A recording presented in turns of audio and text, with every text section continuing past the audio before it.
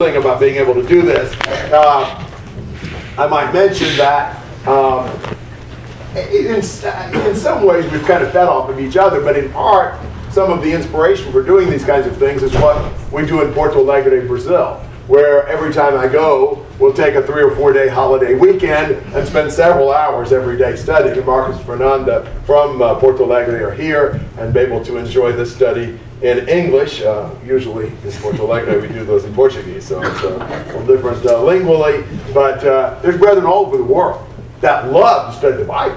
And they're excited about spending hours and hours.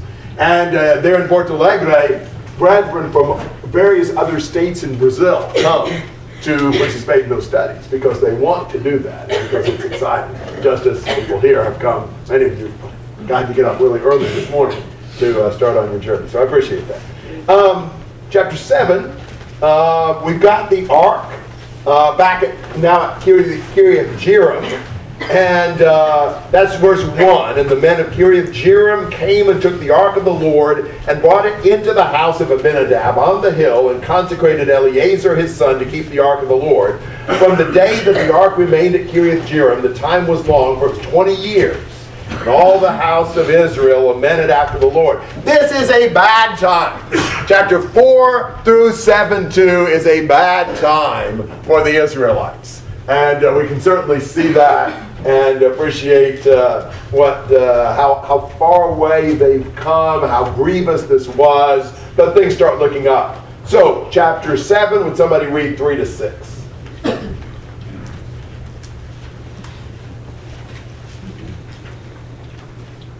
Then Samuel spoke to all the house of Israel, saying, If you return to the Lord with all your heart, remove the foreign gods and the Ashtaroth from among you, and direct your hearts to the Lord and serve him alone, and he will deliver you from the hand of the Philistines. So the sons of Israel removed the Baals and the Ashtaroth and served the Lord alone.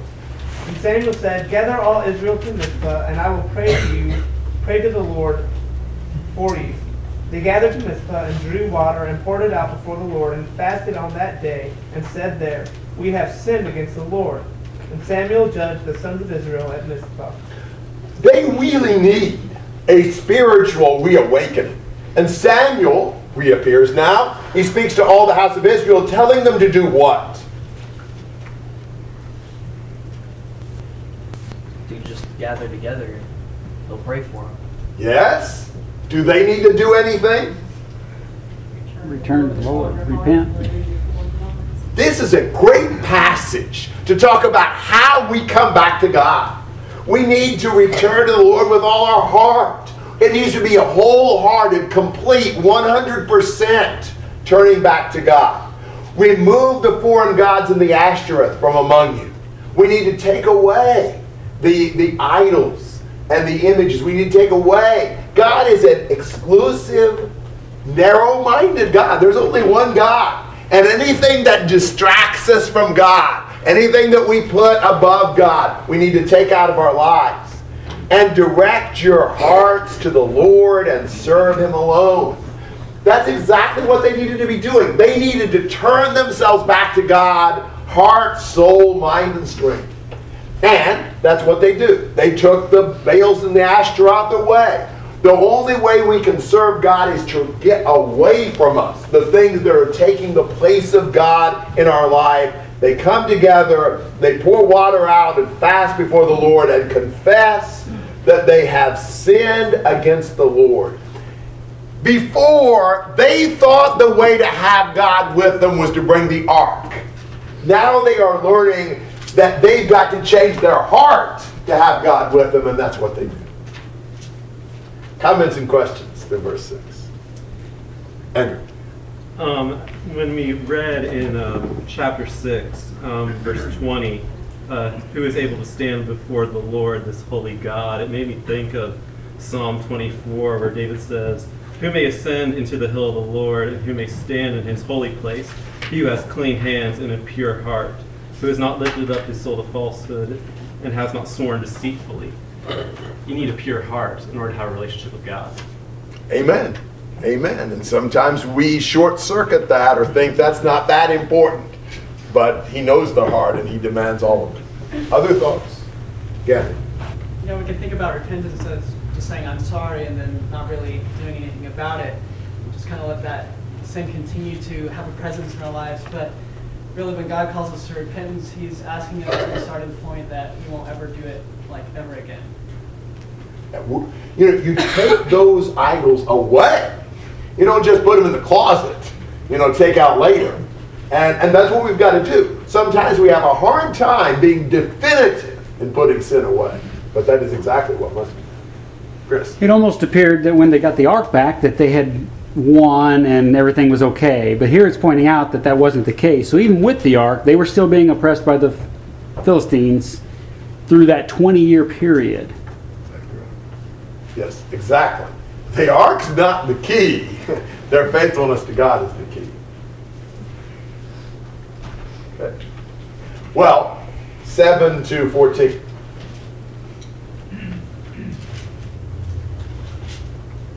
Now when the Philistines heard that the sons of Israel had gathered to Mizpah, the lords of the Philistines went up against Israel. And when the sons of Israel heard it, they were afraid of the Philistines. Then the sons of Israel said to Samuel, Do not cease to cry to the Lord our God for us, that he may save us from the hand of the Philistines. And Samuel took a suckling lamb and offered it for a whole burnt offering to the Lord. And Samuel cried to the Lord for Israel, and the Lord answered him. Now Samuel was offering up the burnt offering, and the Philistines drew near to battle against Israel. But the Lord thundered with a great thunder on that day against the Philistines and confused them, so that they were routed before Israel. And the men of Israel went out of Mizpah and pursued the Philistines and struck them down as far as below Beth-kar. Then Samuel took a stone and set it between Mizpah and Shen and named it Ebenezer, saying, Thus far the Lord has helped us. So the Philistines were subdued, and they did not come any more within the border of Israel. And the hand of the Lord was against the Philistines all the days of Samuel. And the cities which the Philistines had taken from Israel were restored to Israel, from Ekron even to Gath, and Israel delivered their territory from the hand of the Philistines. So there was peace between Israel and the Amorites. So Israel's gathered together. I wonder if the Philistines thought of that in itself as a threat. At any rate, they decide to mount an attack. The Israelites are afraid, and who do they turn to? Samuel. And who do they ask Samuel to turn to? The Lord.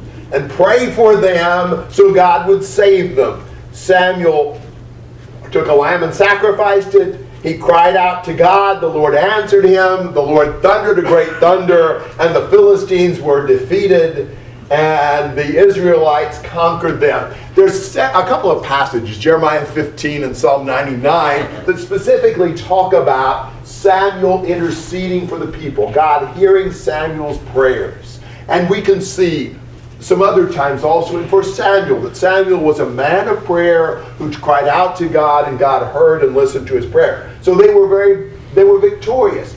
But when we're victorious, what do we always need to do? Thank God and praise God. So Samuel takes this stone and sets it up and names it Ebenezer.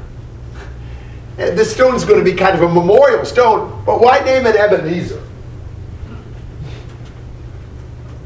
Two reasons. Stone of help. It means stone of help. Who helped? God, exactly. And the first battle was at Ebenezer. So this is the second battle of Ebenezer. Now perhaps they were naming that, because the name would later be given, I don't know. But at any rate, this stone will remind them. They depend on the Lord. God helped them. Praise God. They won the victory, and for a long period of time, the Philistines didn't mess with them. This gave a definitive victory for the Israelites. Not saying that never again, but for a long period of time, Israel has peace. Comments or questions through verse 14? What's the point of the mention of the Amorites right at the end? Well, perhaps to show that they also had peace with the Amorites, so things were very calm and tranquil for them. The Amorites and the Philistines at this point might have been two of their greatest friends, two of the closest nations to them. 15 to 17. Now Samuel judged Israel all the days of his life. he used to go annually on circuit to Bethel and Gilgal and Mizpah, and he judged Israel in all these places. Then his return was to Ramah, for his house was there, and there he judged Israel, and built there an altar to the Lord. So Samuel during this period seems to have kind of a circuit where he judges and teaches and always comes back to his hometown of Ramah. So things are good. This is a good period for the Israelites. They're faithful to God. They've repented. Samuel is leading them. God is giving them victory and peace. Anything you want to say about chapter 7? Chapter 8, verses 1 to 1. Let's do 1 to 6.